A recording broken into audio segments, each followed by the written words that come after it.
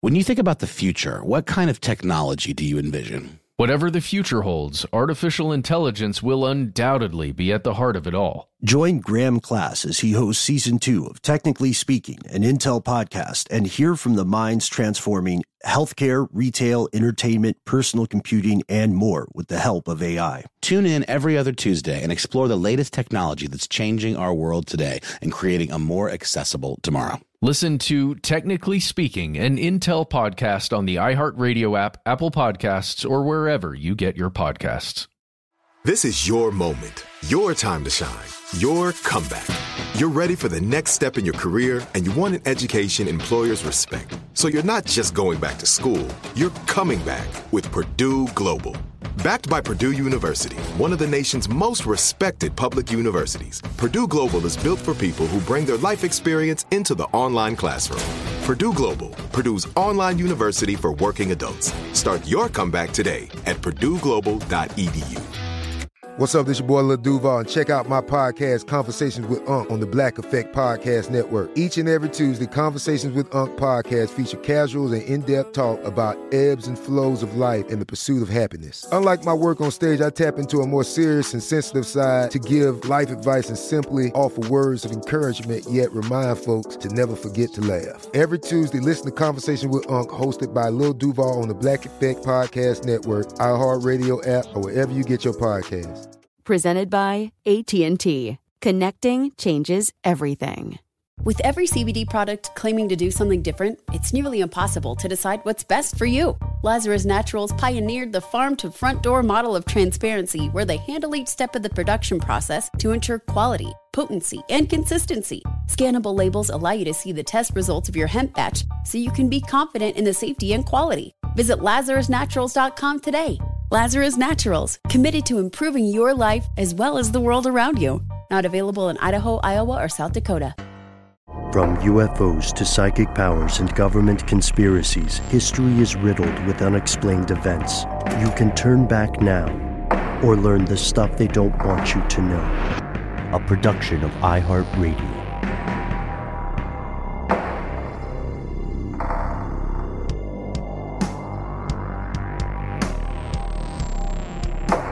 Hello, welcome back to the show.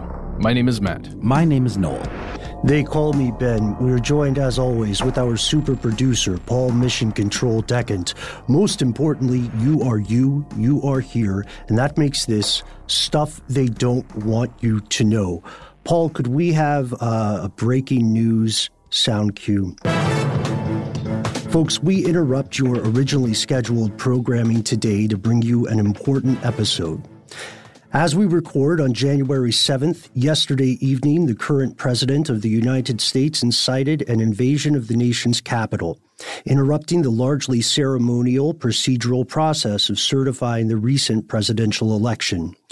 These insurgents, terrorists, mob, whatever you want to call them, stormed into the halls of Congress with tepid resistance, at times tacit assistance from law enforcement on the scene. And as we record today, the United States is in a state of turmoil. Its future is uncertain on a level not seen since the Civil War. This is not hyperbole. Here are the facts. So the U.S., we've talked about the Electoral College. It's always been kind of a bit of a head scratcher. But it is the system that we have where the voters kind of a little bit elect a president every 4 years.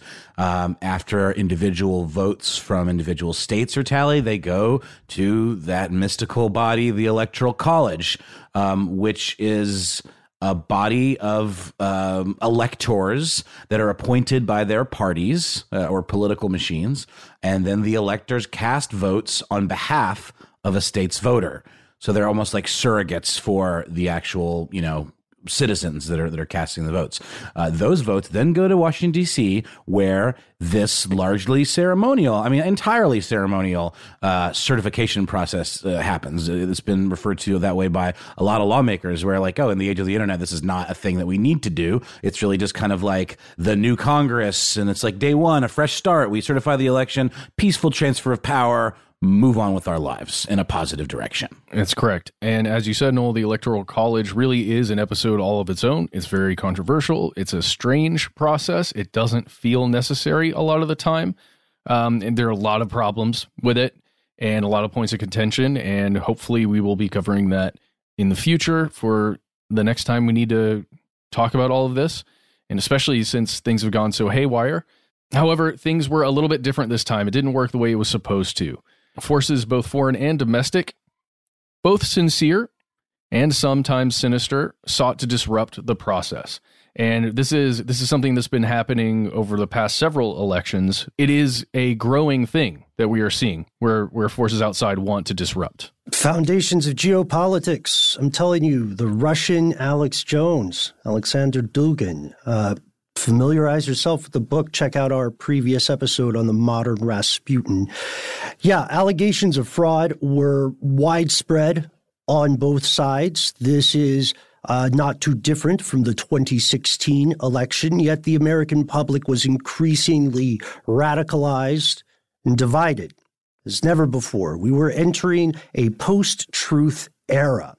For the first time in modern U.S. history, a sitting U.S. president has explicitly refused to acknowledge the results of the election. And yes, there was a statement issued, which we'll get to in the second part of what will probably be a two-part episode.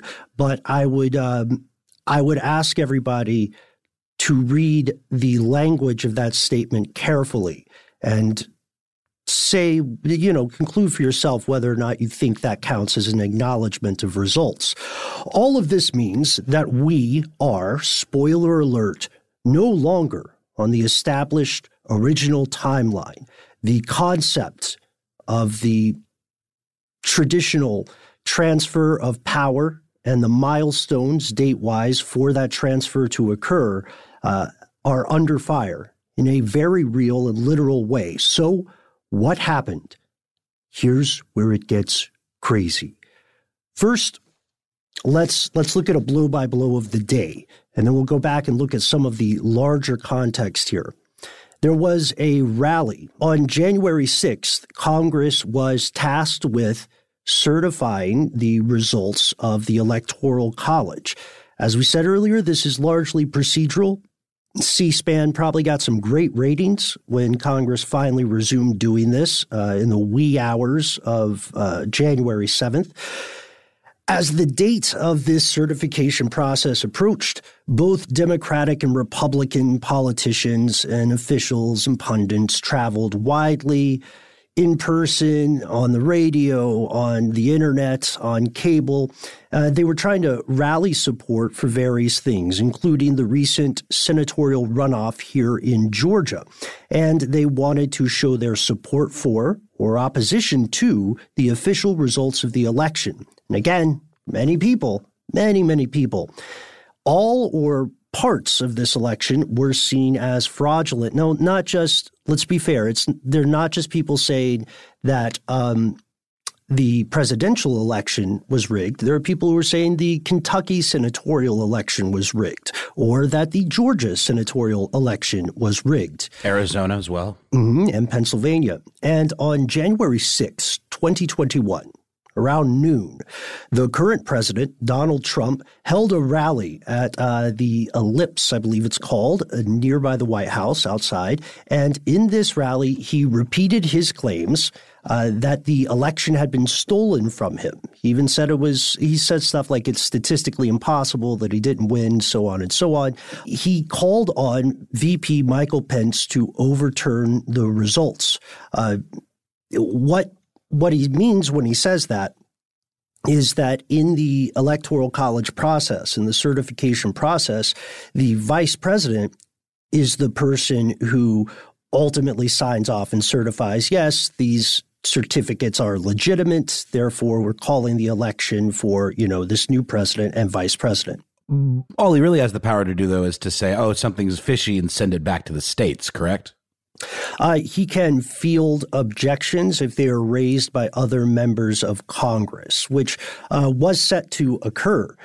This is what the president was talking about at this time. And, he had kind of a veiled warning for Pence, talking about how much he likes Pence and then how he'll be very disappointed if Pence does not overturn this. But unfortunately for that side of the argument, the vice president does not legally have the power to overturn this stuff. And in this rally, Donald Trump also turned on officials in his own party, the GOP, the Republican Party, urging his supporters to march on the Capitol, telling them explicitly, "I'll be with you." And it seems at present as we record, it seems that many of these supporters, maybe not all, but many, had in fact come prepared to do just that. And we'll prove that later in the show. I think maybe he meant "I'll be with you" in more of like a Mufasa and the Lion King kind of way, only more of the like watching you on TV from a secret bunker kind of way. Perhaps, because despite his earlier statement, President Trump did not, in fact, accompany this crowd to the Capitol. And Pence had also earlier stated he would comply with the norms of the election process. This is a statement he later reiterated. And so that's the rally you may have heard about in the news yesterday and last night, and it was all leading up to January 6th. This was widely broadcast in various channels. Do you guys want to talk a little bit more about what happened at the rally? I don't know if I was just like out of the loop, but I didn't see the rally until after. It's sort of in retrospect, in hindsight. Matt, I believe you saw it when it was initially televised, or you definitely took some really good notes on it. Well, I saw bits and pieces of it, but then today I rewatched it, and I just want to discuss language, and it's something we talk about on this show a lot, and ideas, and how a simple idea in someone's mind can trigger action. And I just want to talk about some of the statements. Ben, you noted a bunch of them that President Trump said while he was there at that rally, again, in extremely close proximity to the Capitol building where all of, the electoral process was happening. He made a lot of statements there that were specific to the concept that the United States itself was under siege. He used that phrase, under siege, using the us versus them, where they rigged the election. They are stealing America right now. He said something, this is one specific quote: "If we allow this group of people to illegally take over our country," and then he didn't finish that thought. He continued on with another statement. But I just want to talk about making a statement like that to someone who believes in you as a speaker, believes in you as a leader. You are leaving open-ended the effect. You're leaving open-ended the conclusion to that statement. So in the listener's mind, the person there at that rally, to the individual, you kind of fill that in. Like, if we don't go right now and we don't stop this, then X is going to happen. And a lot of times that becomes a worst case scenario situation, at least in an individual's mind. And I think that's one of the reasons why this was, we're going to talk about it later, but why some of the statements made at that rally were so dangerous. I see. Yeah, to clearly dog whistle or signal what you want to occur, while also phrasing it in such a way as to avoid accountability for one's statements at a future date. It's interesting, too, because just a few days prior, we had the leak of that phone recording of Trump talking to our Secretary of State, Raffensperger, where he similarly veiled language. It's likely he's aware of the possibility of being taped. And so he says things like, "Help me out, guys. Give me cut me a break. All I need is 10,000 votes, etc." And he speaks about this idea of the election being stolen, like a true believer. Like he really, and that's what makes it so difficult to separate. Like, is he actually threatening people? Is he actively spreading misinformation? Does he really believe these things? And I think that's a really interesting part of this figure. Well, in general, unfortunately, because he is the president and because he is, a leader that is looked up to by, millions of other people, when you say something like, and we fight like hell. And if you don't fight like hell, you're not going to have a country anymore.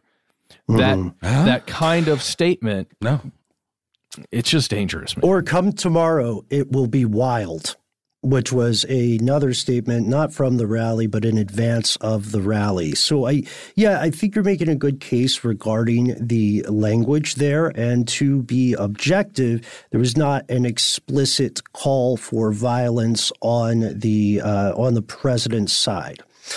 But there was an explicit call to march to the Capitol. Was the intent on the executive end, was the intent to have a large peaceful demonstration outside the Capitol while the certification process was ongoing, or was the intent to physically disrupt the process? The question of intent is one of the more difficult things to prove in a court of law. But regardless, if you guys are okay with it, I'd like to continue through the timeline here. Yes, absolutely. And I will just say one last thing, Matt, to your point about language and inciting. You go from a statement like, if we fight like hell, or if we don't, then we won't have a country, to some of the statements you heard some of these marchers saying to news reporters, things like, if our voices aren't heard today, tomorrow we bring our muskets. So it's like, I don't know. It's hard. The intent of the inciting moment is hard to discern, but what happened is not hard to discern. And all of the red flags that should have been seen months and months in advance, it's shocking that they weren't. Yeah. And, conspiracy realist in a previous, I don't remember whether it was an episode or a strange news segment. I had asked us in the crowd whether we considered some of the recent actions leading up to yesterday indicative of an attempted coup. And now, as we explore the timeline blow by blow with you based on what we know today, I'd like to hold that question in the front of your mind and see if your answer has changed. So at 1 p.m., in the nearby Capitol, which I think, as we established, is walking distance from the White House, for anyone unfamiliar with the geography, Congress was counting and certifying the electoral votes. It is a process that is so formalized and ceremonial that what you see happen is people go state by state and repeat the same language about this about how this certificate looks legit. And then at that point, for each state, the vice president of the time asks the floor whether there are any objections. And if there are none heard, then he just says none heard, and they move on. And as we said, they had been counting on several objections, and they had people in advance say that they would object. This is the last procedural stop in the train before inaugurating the president-elect on January 20th. And in this case, it's Joe Biden. But, in 2016, the president-elect was Donald Trump. This happens regardless of political party. At the time, going into this, at least 100 House representatives and a dozen GOP senators were expected to object to the results of several states, including Arizona, Pennsylvania, and, of course, Georgia. When we say expected, what we mean is they were on record saying, I'm going to object. So it's not hearsay and it's not speculation. The first objection, predictably, came from an Arizona congressman, Republican Paul Gosar. He objected to the electoral results of Arizona. Surprise. He was joined in this objection by 60 GOP House members and 7 of those aforementioned senators. When these objections occur, this is going to be very important later. When these objections occur, here's what happens. This is part of the process. The Senate and the House of Representatives split. They go to their own physically separate chambers to debate the objection, to weigh the credibility of this. And this is when what I would call the first turn of the day occurs. That's right. At about 1:30, police issued an order to evacuate both houses of the legislature as pro-Trump supporters began to clash with police outside of the Capitol building. And this started along a perimeter and then gradually spilled out into actually breaching the Capitol steps, which members of the public are not allowed on, by the way. 45 minutes later at 2:15, Senator James Lankford of Oklahoma was interrupted during his remarks with this information. And the Senate was immediately pushed out into an emergency recess, forced to take an emergency recess, because these individuals, some of whom could possibly be referred to as, quote, finger protesters, other of which we'll get into the legality behind certain terms, but there are other terms for what some of these people were. They had breached the actual building. No metal detectors, no pat downs, nothing. Absolutely breached the building and were flooding in to the sculpture hall, I believe is what it's called.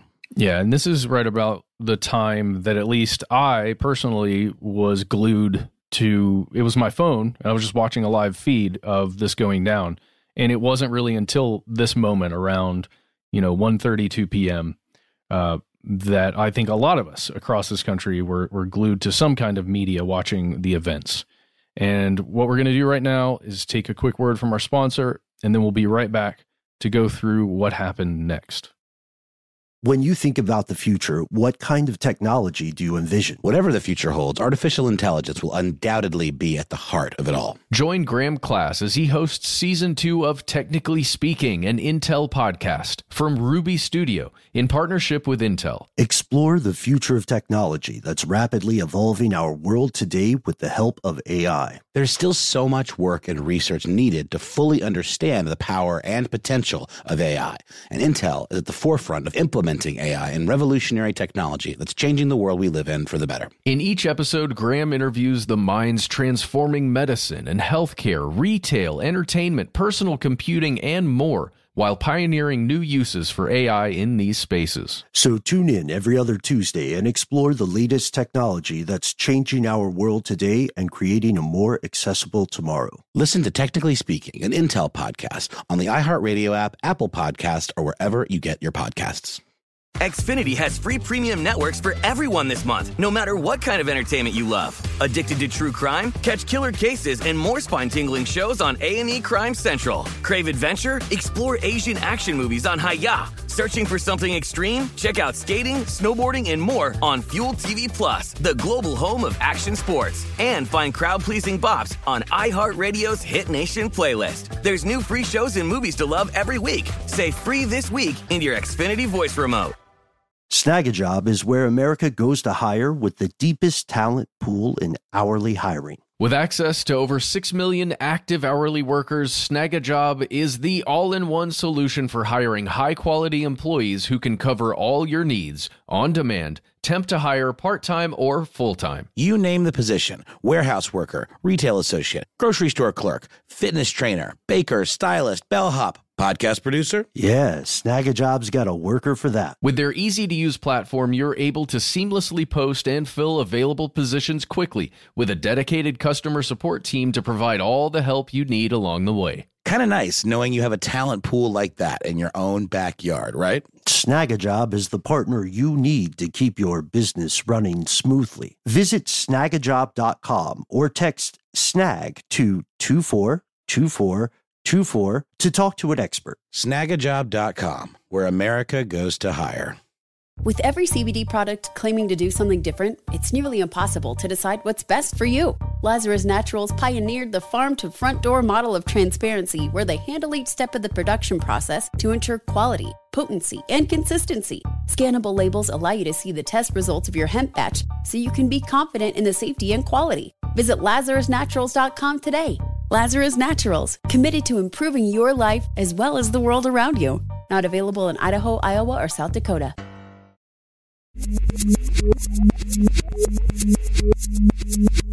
And we've returned not just to the show, but to this timeline.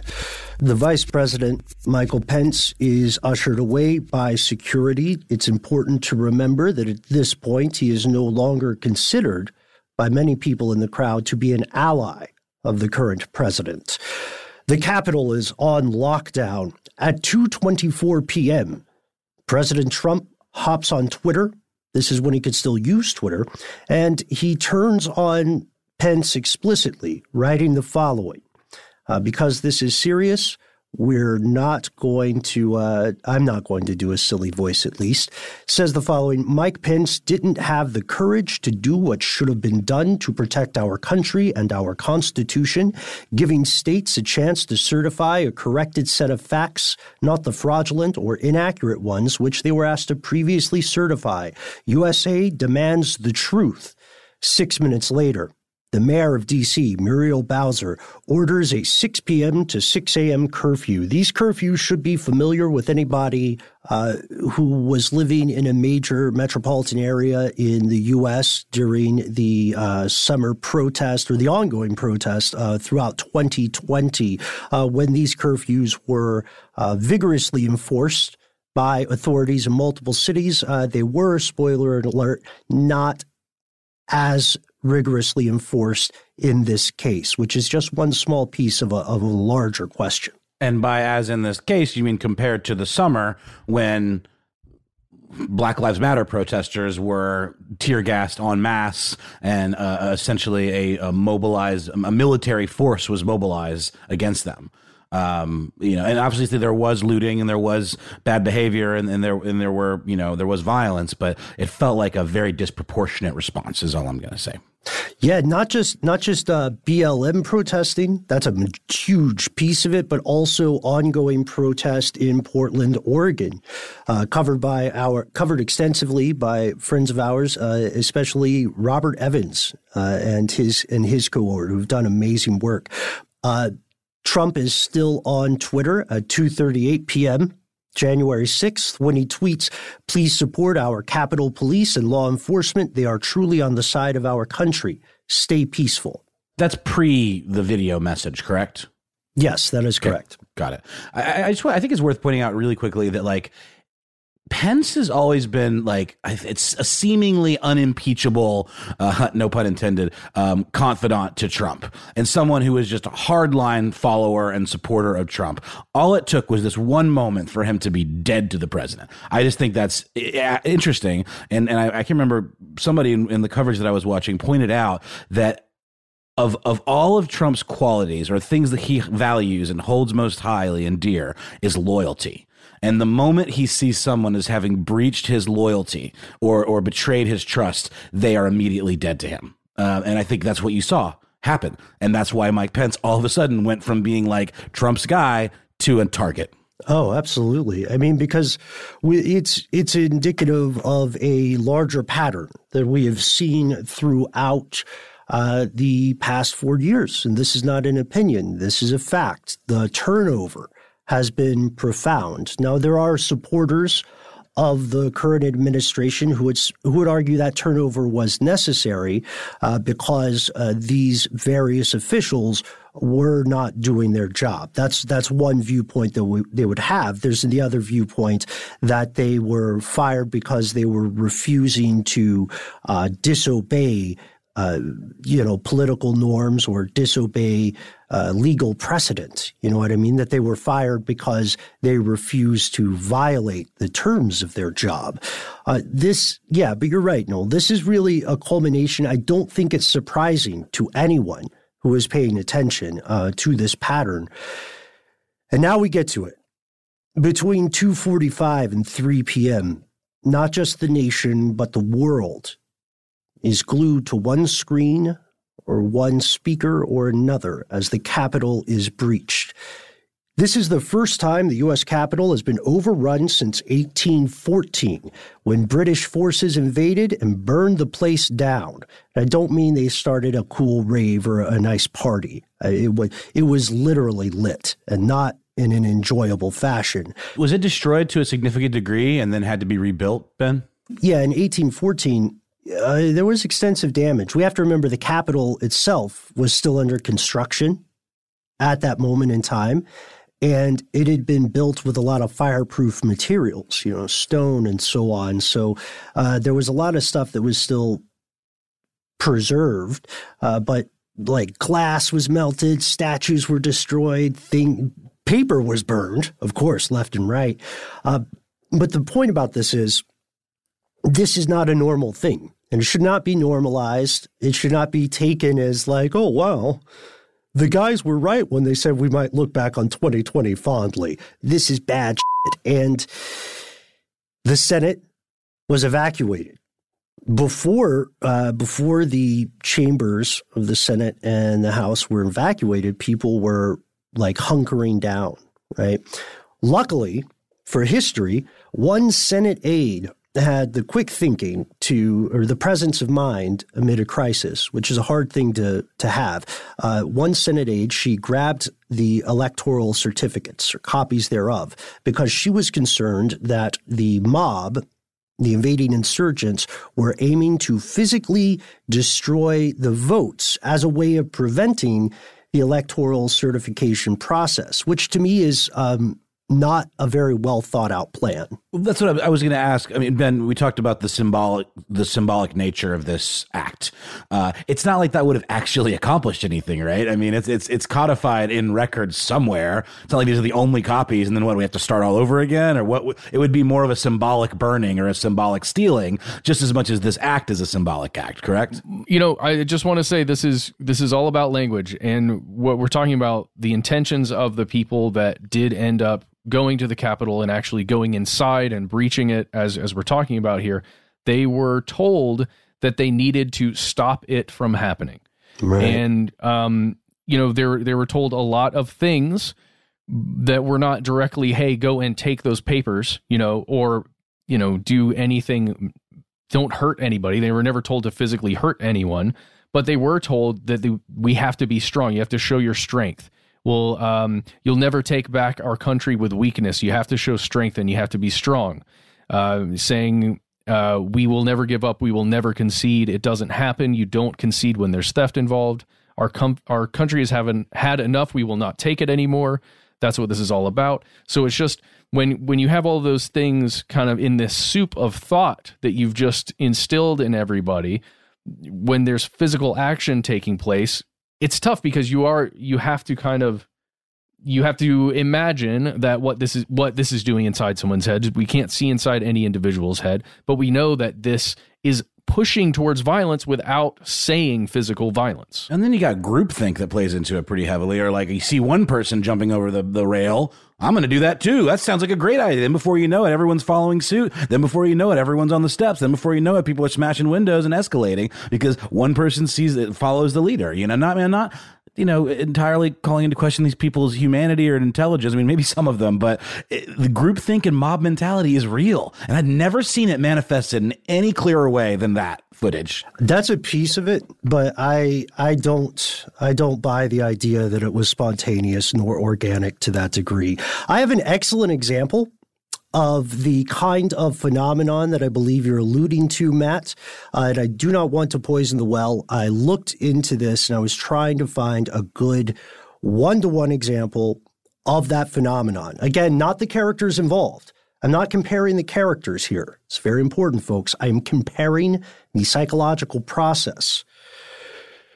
During the series of attacks and murders collectively known as Helter Skelter today, Charles Manson and the legal teams prosecuting him found themselves in a very strange pickle because, you see, Manson did not himself physically attack or murder his victims. In fact, there was a long conversation in jurisprudence here about what it was that Manson specifically did. He had radicalized a group of psychologically vulnerable people. He had pushed them further and further toward extremism.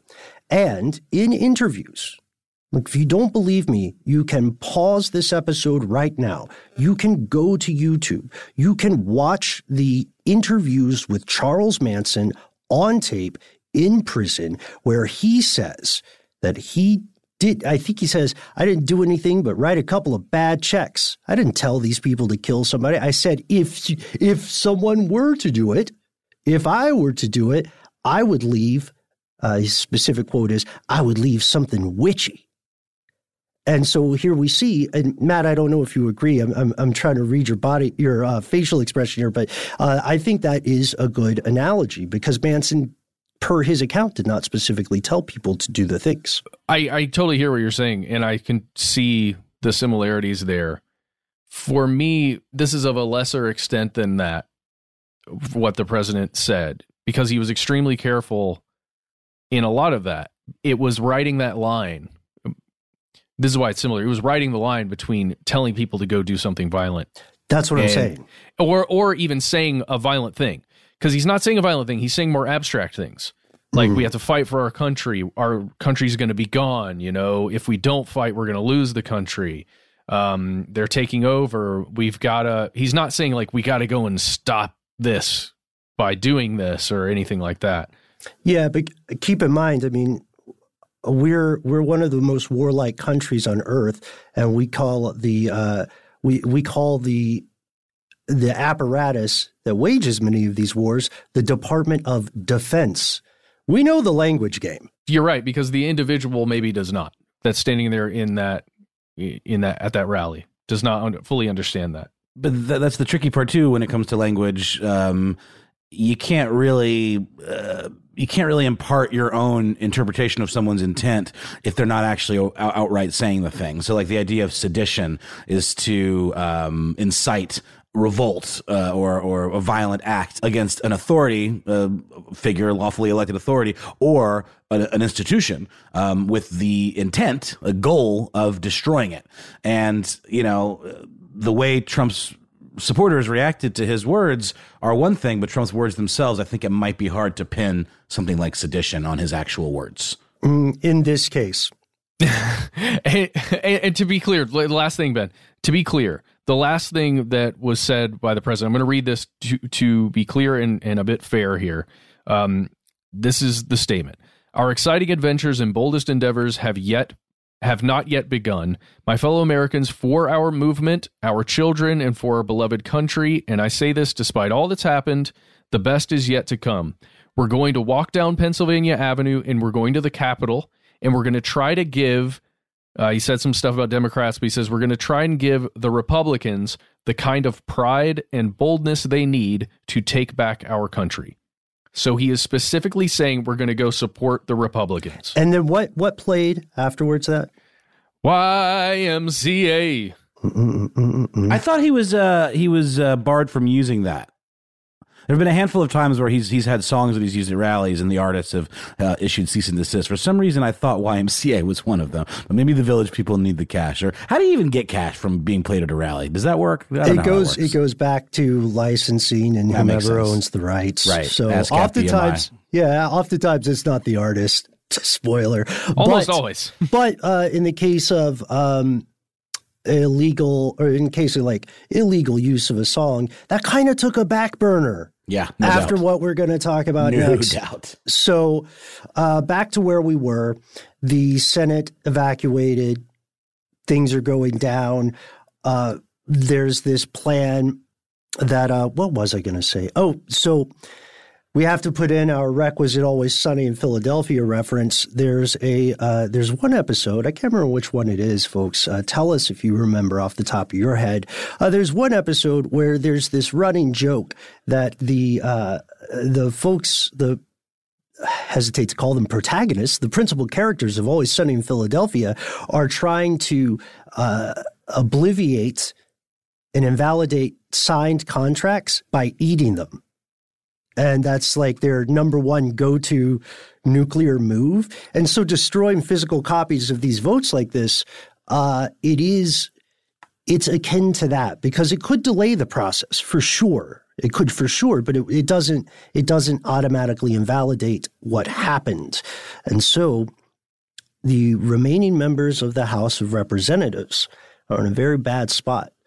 They are told to take cover and to don gas masks before they are being escorted out. And I want to be very clear. This is all sides of the political aisle. Democrat, Republican, Independent, everybody's getting evacuated. There's no one in the halls of Congress who was like, this is super chill and cool, and I'm picking up some relaxed vibes. Does anybody have a Hostess cupcake? No. They were panicking and fearing for their lives increasingly. If you've seen any of the photographs that came out during that time, they're stunning. They're literally people cowering as though there's an active shooter situation going on, like ducking down behind these rows of seats that line the hall. It's a lot. It's a lot to look at. And some of the invaders made it to the Senate floor. We'll talk just a second. We'll rewind and talk about how this entry occurred. But right now, to your point, Noel, you can see multiple images throughout this breach and occupation. You can see law enforcement inside the House of Reps chamber, guns drawn, the doors barricaded. In fact, recently, I saw something that was pretty fascinating. There's one now famous picture of people, of law enforcement aiming guns through the broken areas of a door. And then there's another picture from the other side of like through the hole of the people with the guns trained. And you can, I mean, there's so many pictures, but I think now that we're mentioning the breach, I think if you guys are okay with it, we need to talk a little bit about how that breach went down, because this is supposed to be one of the most secure buildings in the country, right? Like in DC, let alone in the country. I mean, I'm trying hard not to curse you guys, but for Pete's sake, and I hope that makes your day. If anyone listening to this is named Pete, for your sake, dude, our studio is kind of hard to get into. We have to, if Matt or Noel or Mission Control or I forget our little security things, then we have to figure out how to call one of our friends to come let us in. Oh man, yeah, I was up there recently with a guy I'm working on a show with, and I had left, and we left at the same time, and I got home, and he calls me and tells me he left his keys in there. And it took an hour and a half for me to get someone to. I couldn't come back. I was occupied. I had to call I had to call a security person who then had to confirm his identity. Literally, I mean, with an ID, and then get confirmation through our office manager from me to allow him and escort him into the office to get his keys and then escort him out. So Ben, you talk about how did this breach occur? Isn't it still kind of a mystery? Are we speculating here? Because I feel like there's a lot of unknowns here as to how this breach occurred. Yeah, we're going to talk about all of that coming up very soon. Just to point out, we have a private security company that works in our building where we have that office. The Capitol and the other government buildings within Washington, D.C. have an entire police force of 2,000 individuals that work for them. What, do they just get the day off or something? Well, they're the Capitol Police. They're the Metropolitan Police. Look, D.C., when it comes to law enforcement and security, is this weird mixtape of fiefdoms is probably the best way to describe it. What are we talking about, though? We'll tell you. We're diving into the breach after a word from our sponsors.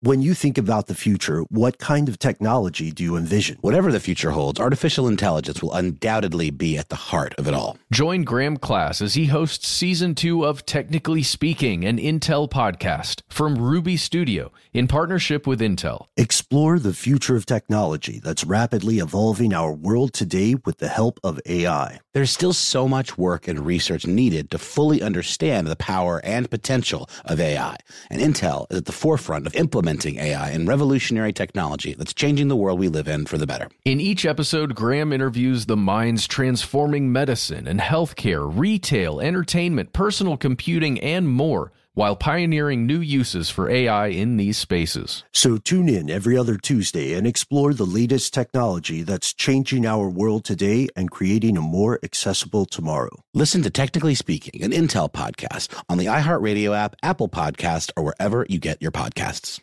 Xfinity has free premium networks for everyone this month, no matter what kind of entertainment you love. Addicted to true crime? Catch killer cases and more spine-tingling shows on A&E Crime Central. Crave adventure? Explore Asian action movies on Hi-YAH. Searching for something extreme? Check out skating, snowboarding, and more on Fuel TV Plus, the global home of action sports. And find crowd-pleasing bops on iHeartRadio's Hit Nation playlist. There's new free shows and movies to love every week. Say free this week in your Xfinity voice remote.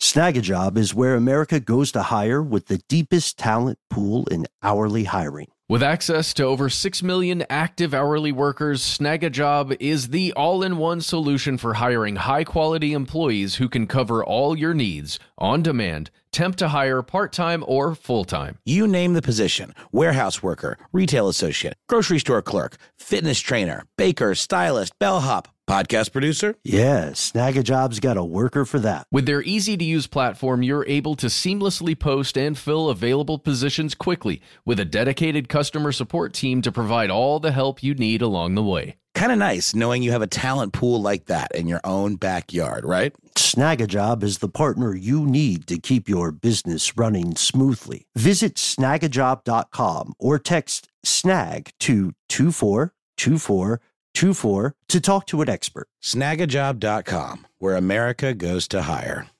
With every CBD product claiming to do something different, it's nearly impossible to decide what's best for you. Lazarus Naturals pioneered the farm-to-front-door model of transparency, where they handle each step of the production process to ensure quality, potency, and consistency. Scannable labels allow you to see the test results of your hemp batch, so you can be confident in the safety and quality. Visit LazarusNaturals.com today. Lazarus Naturals, committed to improving your life as well as the world around you. Not available in Idaho, Iowa, or South Dakota.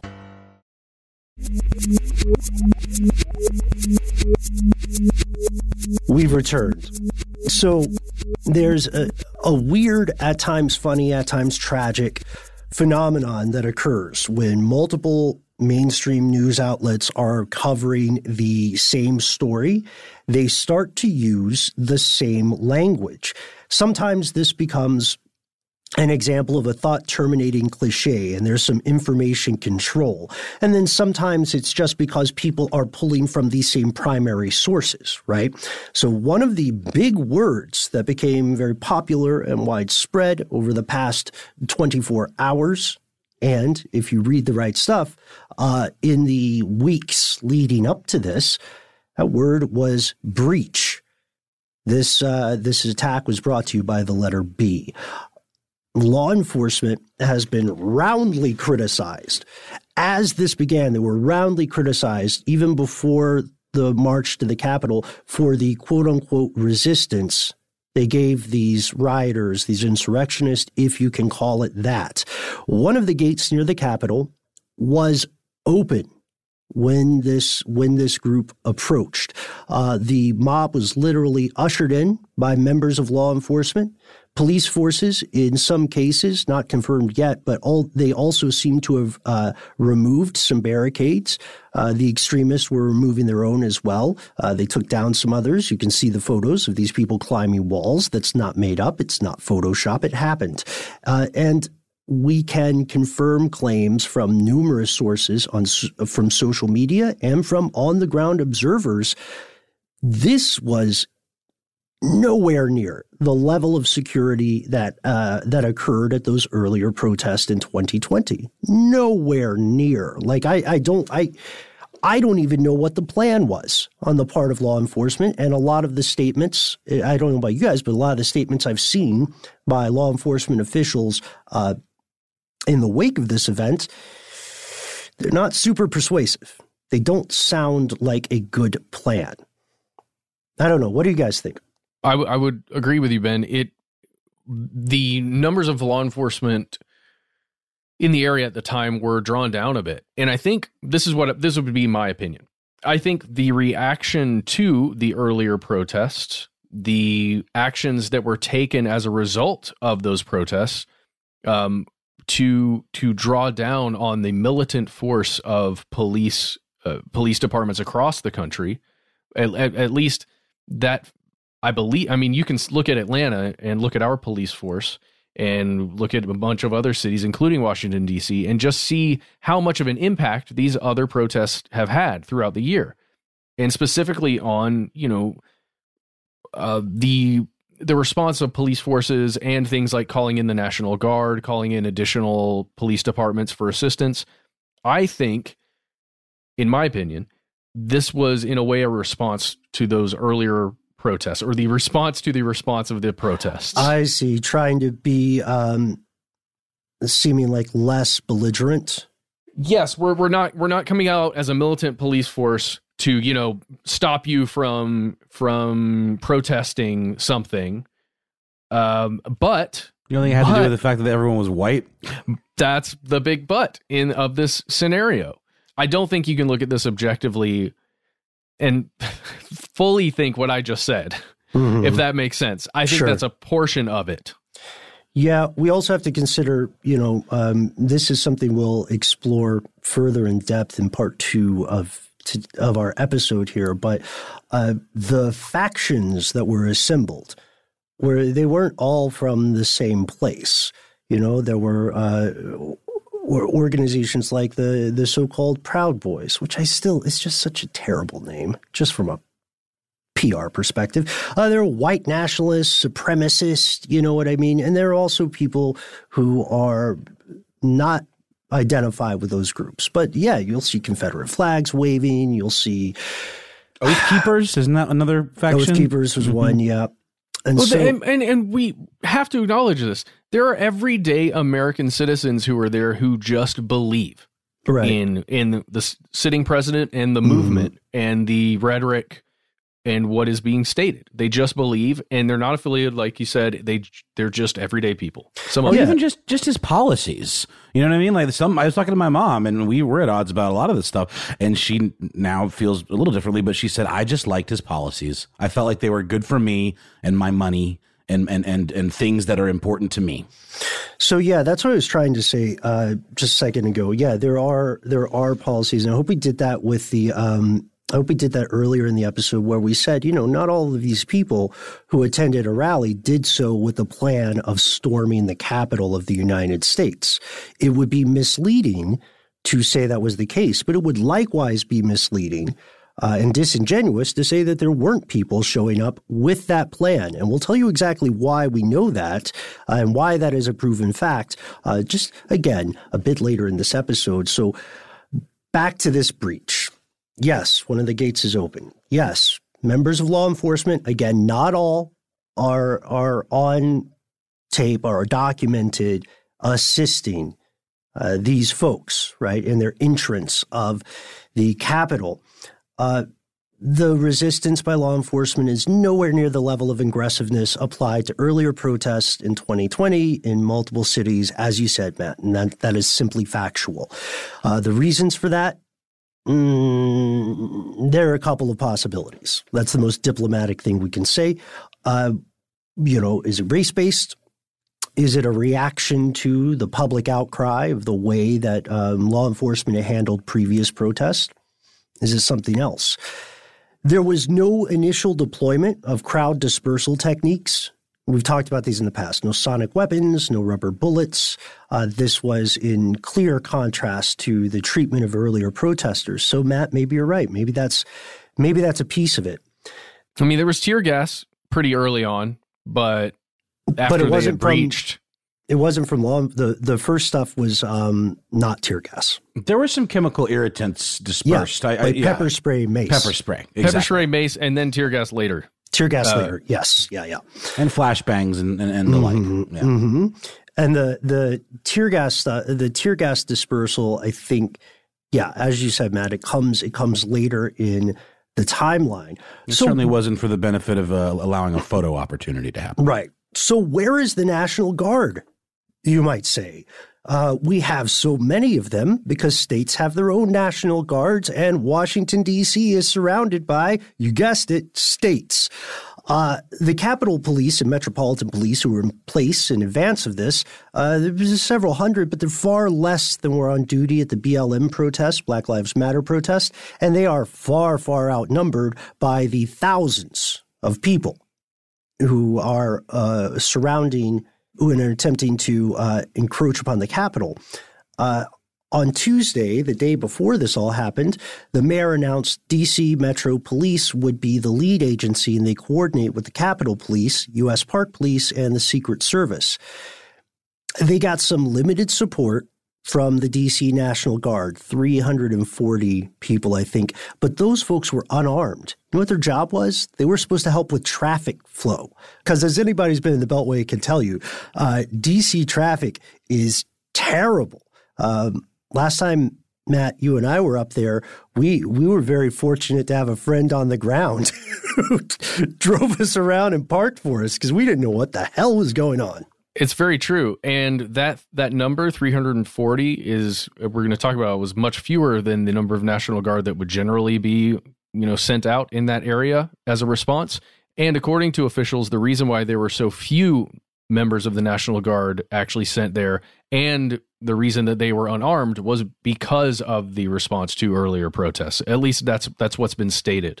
And if I'm not mistaken, there is also a bit of a discrepancy as to the timeline of when they were called upon. Like there was a report that I heard early on that the president was refusing to call upon them, or something like that. Like there was definitely a bit of a late to the party situation. And then ultimately, I believe it was Pence that called upon them. Yeah, I found this out and confirmed it on Twitter yesterday. So if you look at the defense.gov and the PR releases, while there was still sort of a fog of war and immediate, disaster clouding our access to information, if you go online, I posted this, Ben Bowlin, HSW on Twitter.com, you can see a statement by Acting Secretary Miller on how the D.C. National Guard was fully activated.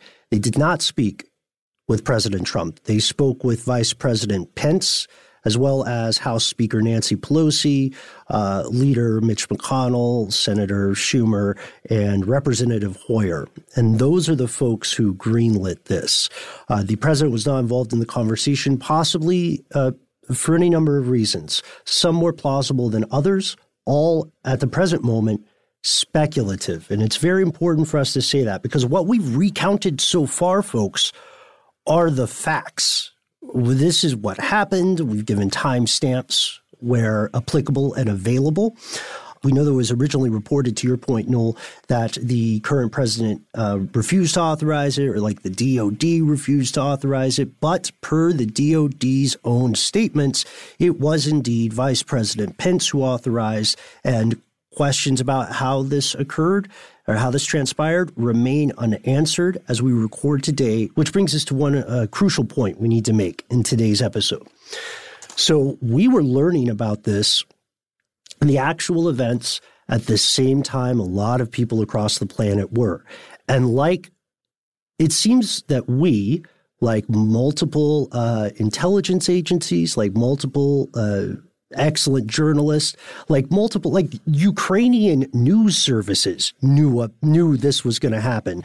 We had been, basically everybody except for the folks in charge of law enforcement in D.C., we knew something, there was a huge likelihood of something chaotic happening, but this is ongoing. And so when we go to part 2 of this, we're going to be talking about things as best we can in a factual manner based on what we can prove. We're going to introduce some of the speculation. Some of this speculation may well be answered by the time this episode comes out our second episode comes out on Monday, January 10th. All the things that you just said, Ben, I think really beg the question. Like we were talking off air. I mean, there's more security on that building in peak tourist season, than there was that day. So to me, and we've all kind of chimed in on this a little bit. It begs the question, like, who knew what when, and did people do things on purpose to allow this to happen? People in power. Yeah, we're going to talk about that next week. We would just ask that over the weekend, keep your ear to the ground and to whatever, 8 news sources you choose to get your information from. Just keep listening, keep watching, and we'll talk about it together on Monday. And you all know this, but I mean, just diversify your news sources. You know, like you said, there's an echo chamber effect when you have live coverage of things like this, where even whether parallel thinking or like the thought terminating cliche terms start getting kind of overlapping. So I think it's important to have a diversity of perspective on these things and just to, make up your own mind. And I'd like to give a personal thank you to all of the people who were literally risking life and limb to report on this from the ground. The excellent work by outfits like ProPublica, the excellent work at Bellingcat, the excellent work by some of our peer podcasters in this regard. We want to hear from you. We want to hear your experience.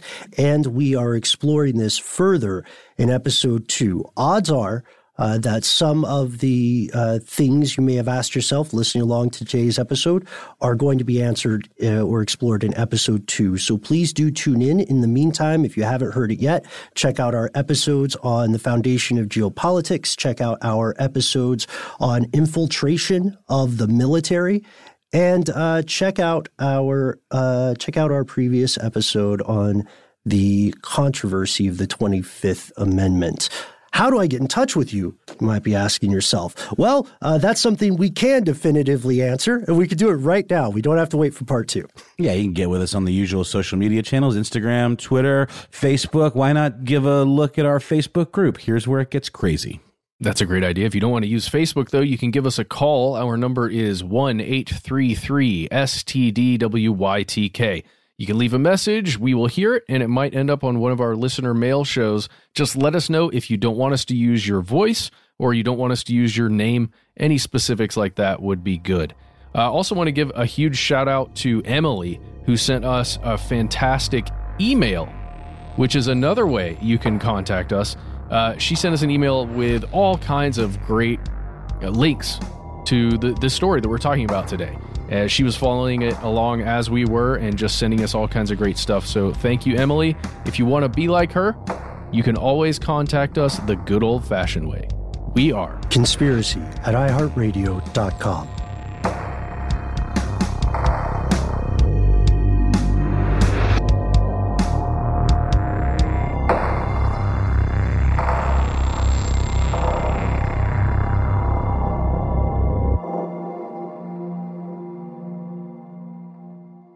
Stuff They Don't Want You to Know is a production of iHeartRadio. For more podcasts from iHeartRadio, visit the iHeartRadio app, Apple Podcasts, or wherever you listen to your favorite shows. Xfinity has free premium networks for everyone this month, no matter what kind of entertainment you love. Addicted to true crime? Catch killer cases and more spine-tingling shows on A&E Crime Central. Crave adventure? Explore Asian action movies on Hi-YAH. Searching for something extreme? Check out skating, snowboarding, and more on Fuel TV Plus, the global home of action sports. And find crowd-pleasing bops on iHeartRadio's Hit Nation playlist. There's new free shows and movies to love every week. Say free this week in your Xfinity voice remote. With every CBD product claiming to do something different, it's nearly impossible to decide what's best for you. Lazarus Naturals pioneered the farm-to-front-door model of transparency, where they handle each step of the production process to ensure quality, potency, and consistency. Scannable labels allow you to see the test results of your hemp batch, so you can be confident in the safety and quality. Visit LazarusNaturals.com today. Lazarus Naturals, committed to improving your life as well as the world around you. Not available in Idaho, Iowa, or South Dakota.